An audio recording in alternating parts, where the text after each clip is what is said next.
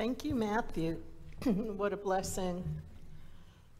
I greet you with the Spirit of Christ this morning. It's truly good to see you and to worship with you, and I welcome those of you online as well. Our scripture this morning will be about faithful living as we look to the prophet Elijah. Elijah was the first in a long line of important prophets God sent to Israel and Judah. Israel, the northern kingdom, had no faithful kings throughout its history. Each king was wicked, actually leading the people in worshiping pagan gods. With no kings or priests to bring God's word to the people, God called prophets to try to rescue Israel from its moral and spiritual decline. For the next 300 years, these men and women would play vital roles in both nations, encouraging the people and leaders to turn back to God. Just prior to our focused passage this morning, Elijah had confronted the evil king Ahab by calling him wicked for worshiping Baal, who pagans believed was responsible for bringing rain to the people, and told him that there would be no rain for several years. God then told Elijah to run, and Elijah fled to where God had directed him to go. So hear now the word of our Lord, as taken from 1 Kings chapter 17, verses 7 through 16. Sometime later, the brook dried up because there had been no rain in the land. Then the word of the Lord came to him, "Go at once to Zarephath of Sidon and stay there. I have commanded a widow in that place to supply you with food." So he went to Zarephath, and when he came to the town gate, a widow was there gathering sticks. He called to her and asked, "Would you bring me a little water in a jar so I may have a drink?" And as she was going to get it, he called out, "And bring me, please, a piece of bread." "As surely as the Lord your God lives," she replied, "I don't have any bread, only a handful of flour in a jar and a little oil in a jug. I am gathering a few sticks to take home and make a meal for myself and for my son, that we may eat it and die." Elijah said to her, "Don't be afraid. Go home and do as you have said. But first, make a small cake of bread for me from what you have and bring it to me, and then make something for yourself and your son. For this is what the Lord, the God of Israel, says: the jar of flour will not be used up, and the jug of oil will not run dry until the day the Lord gives rain on the land." She went away and did as Elijah had told her. So there was food every day for Elijah and for the woman and her family.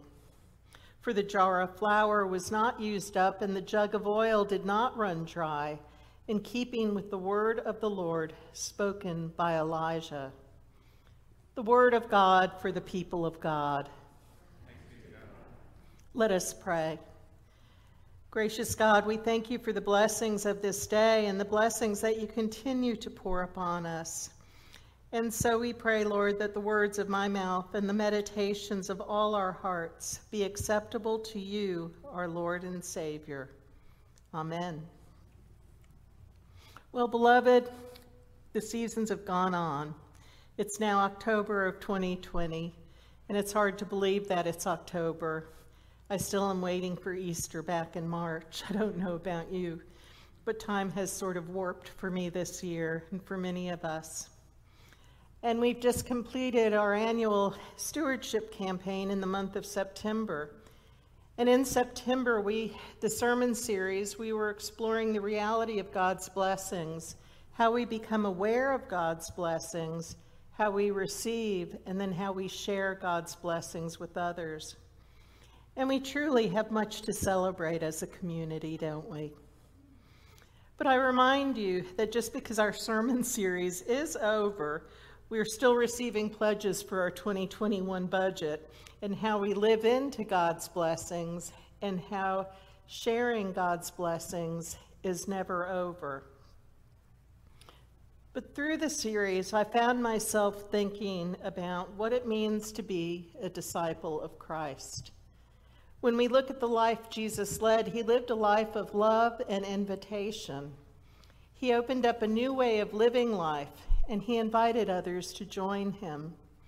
He called people to follow him, and he turned life upside down with his inclusion, with his love to everyone. He loved the widow, the orphan, children, the divorced, the sick, and all those who live on the fringes. His attitude toward people was radically different because he saw in every man, in every woman, and in every child, a child of God. And because of this, the early church grew. The disciples imitated Jesus with how they lived their lives. A little bit later, the Apostle Paul exhorted people to be imitators of Christ, so others would come to know the God who created the world. Throughout Scripture, we see how people have come to know God and develop relationships with God, and in so doing, become imitators of our Lord. It causes me to pose the question, are we living an imitable life so that others will come to know Jesus and have a relationship with him? There's a story that makes its rounds among preachers, and I certainly hope it's true. The story is set back in the days when most Americans lived on farms. And one dark November night, the farm wife calls to her son, "The cow didn't get milked. Son, go out to the barn and milk the cow and bring the milk in." But the son says, "But Mom, it's dark and I can't see the barn." And her reply is, "You don't have to see the barn, son. You know where it is. Take the lantern. All you have to do is walk in the light until you get to where you're going." That's what disciples have always done, and that's what makes them imitable. They walk in the light. As I thought about this and thought about what to share with you today, I was led to the story of Elijah and the widow of Zarephath. Elijah led a life worth imitating.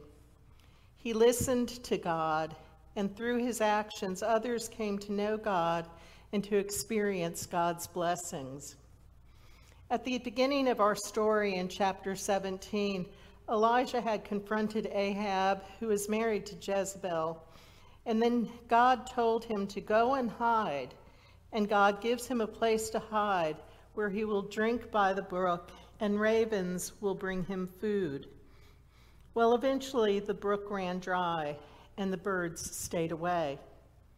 But let's remember that if God brings you to it, God will bring you through it. And that's what happens with Elijah. God tells Elijah to go to Zarephath, which was a town located in Sidon, outside of Israel. It had been occupied by the Assyrians, the Babylonians, the Greeks, and the Romans. And Ahab, who had married Jezebel, as I said, was king at the time. Well, this Sidon was near the home of Jezebel and was considered the heart and territory of Baal, the god of the Canaanites. I can imagine that Elijah was not too thrilled about being told to go to the Zarephath because he knew where he was going and how the people lived and the God who they worshiped. But he went to meet the widow who God sent him to meet. We don't know the name of the widow, the name of the woman. We only know her as the widow of Zarephath. We know that her husband had died, that she was poor, and she was taking care of her son, and they were basically on their last leg. She was out of provisions. She had planned her own death because she didn't see hope for living, and she was without supplies. And then she was approached by Elijah, who asked for the last of what she did have. I want you all to pause for a moment and think about what that must have been like.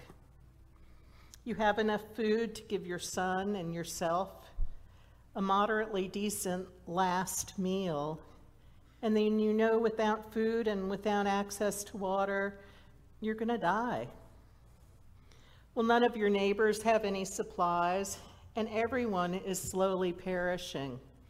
And then a United Methodist minister comes along and says, "You got anything to eat?" What would your first thought be? What would you do? But maybe the widow knew something that the apostle will write in a letter to the Christian communities some 700 years later. Do not fail to entertain strangers, because some have provided for angels in that manner. She couldn't see the whole way to the barn, but she had a little light where she stood, and she could take a step, and from there she could take another step. The tension in the story is, will she take that first step? Little did she know that God had great plans for her. And all her blessings began with that outrageous request, a request which some of us might have refused. What impresses me about her is that she stepped out of her own suffering to provide Elijah with a drink of water and even a small bit of cake with the last of her food.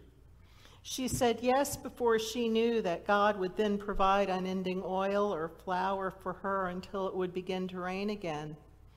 She stepped out in faith, and she lived compassionately. And she was blessed with the gift of life and seeing her son live. This passage says something to me about faith.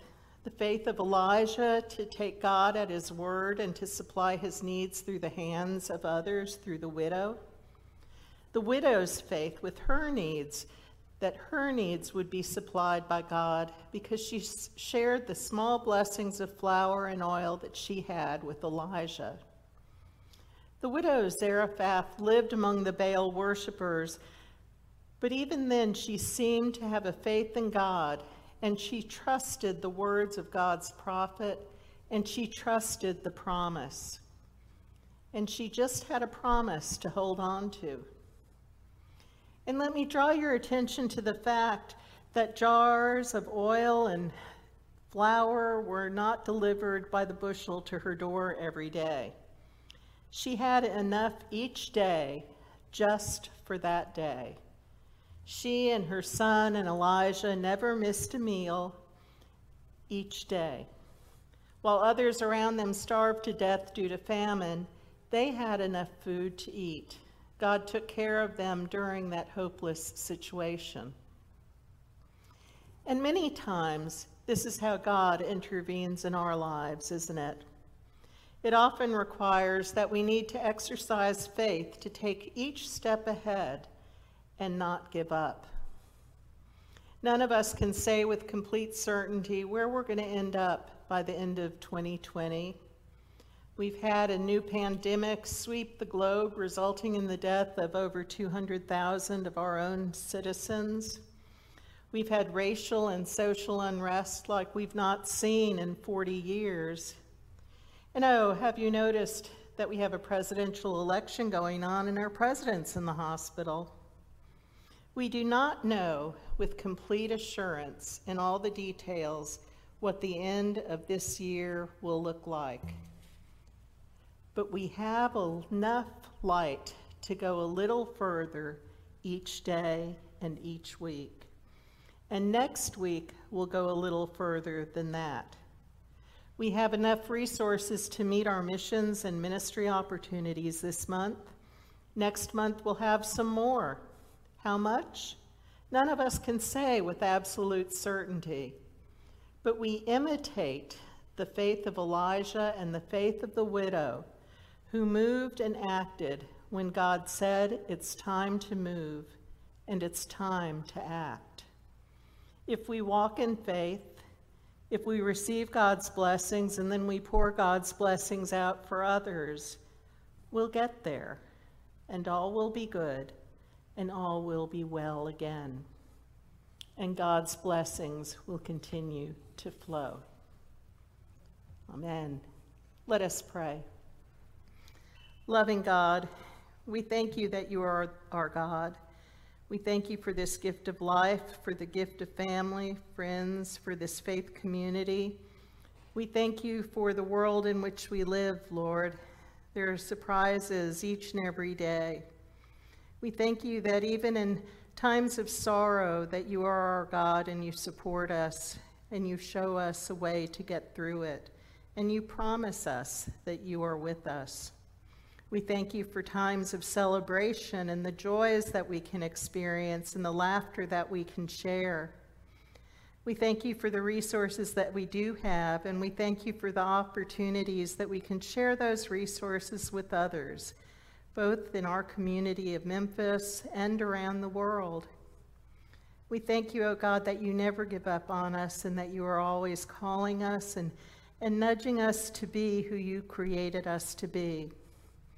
And so we pray that you would increase our faith, that you would grow us, and that you would show us where to take the next steps, because you are our light, and we want to walk in your light and carry your light to others. And we pray this in Jesus' holy name. Amen.